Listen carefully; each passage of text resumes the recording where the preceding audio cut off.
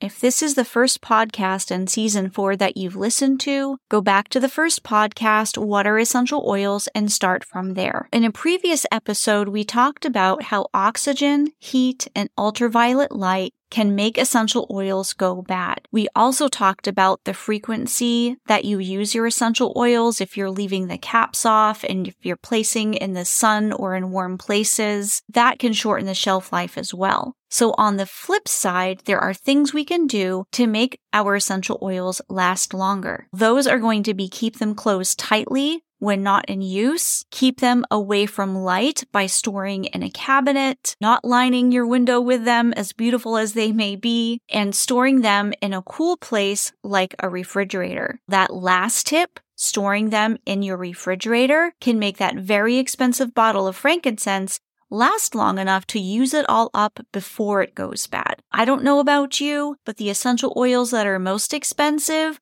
I tend to not use as frequently because I want to make sure that I'm not wasting them. Some of the more expensive essential oils, frankincense being one example, has a shelf life of 2 years, which means you don't necessarily want to make that bottle last 10 years because it's not going to be as fresh. It could cause irritation on your skin, and that would be wasteful. You can start by storing your essential oils in your food fridge like I did. I started off by placing my essential oils in the butter compartment, and I slowly graduated to a whole vegetable drawer. Soon enough, my collection grew too large to store inside my food fridge, and I graduated to one of those college dorm refrigerators. I currently have 2 that I use, one for essential oils and the other one for more essential oils, as well as carrier oils and other facial care products that I've made that I want to last longer. Do you currently store your essential oils in the fridge? I'd love to know how you are storing your essential oils. Leave your comment or ask your questions on our podcast page over at leahjacobson.com/podcast. This is Leah Jacobson, empowering you to use essential oils safely. I hope you learned something new today. Tell a friend about our podcast so they can learn too. All episodes are available at leahjacobson.com/podcast.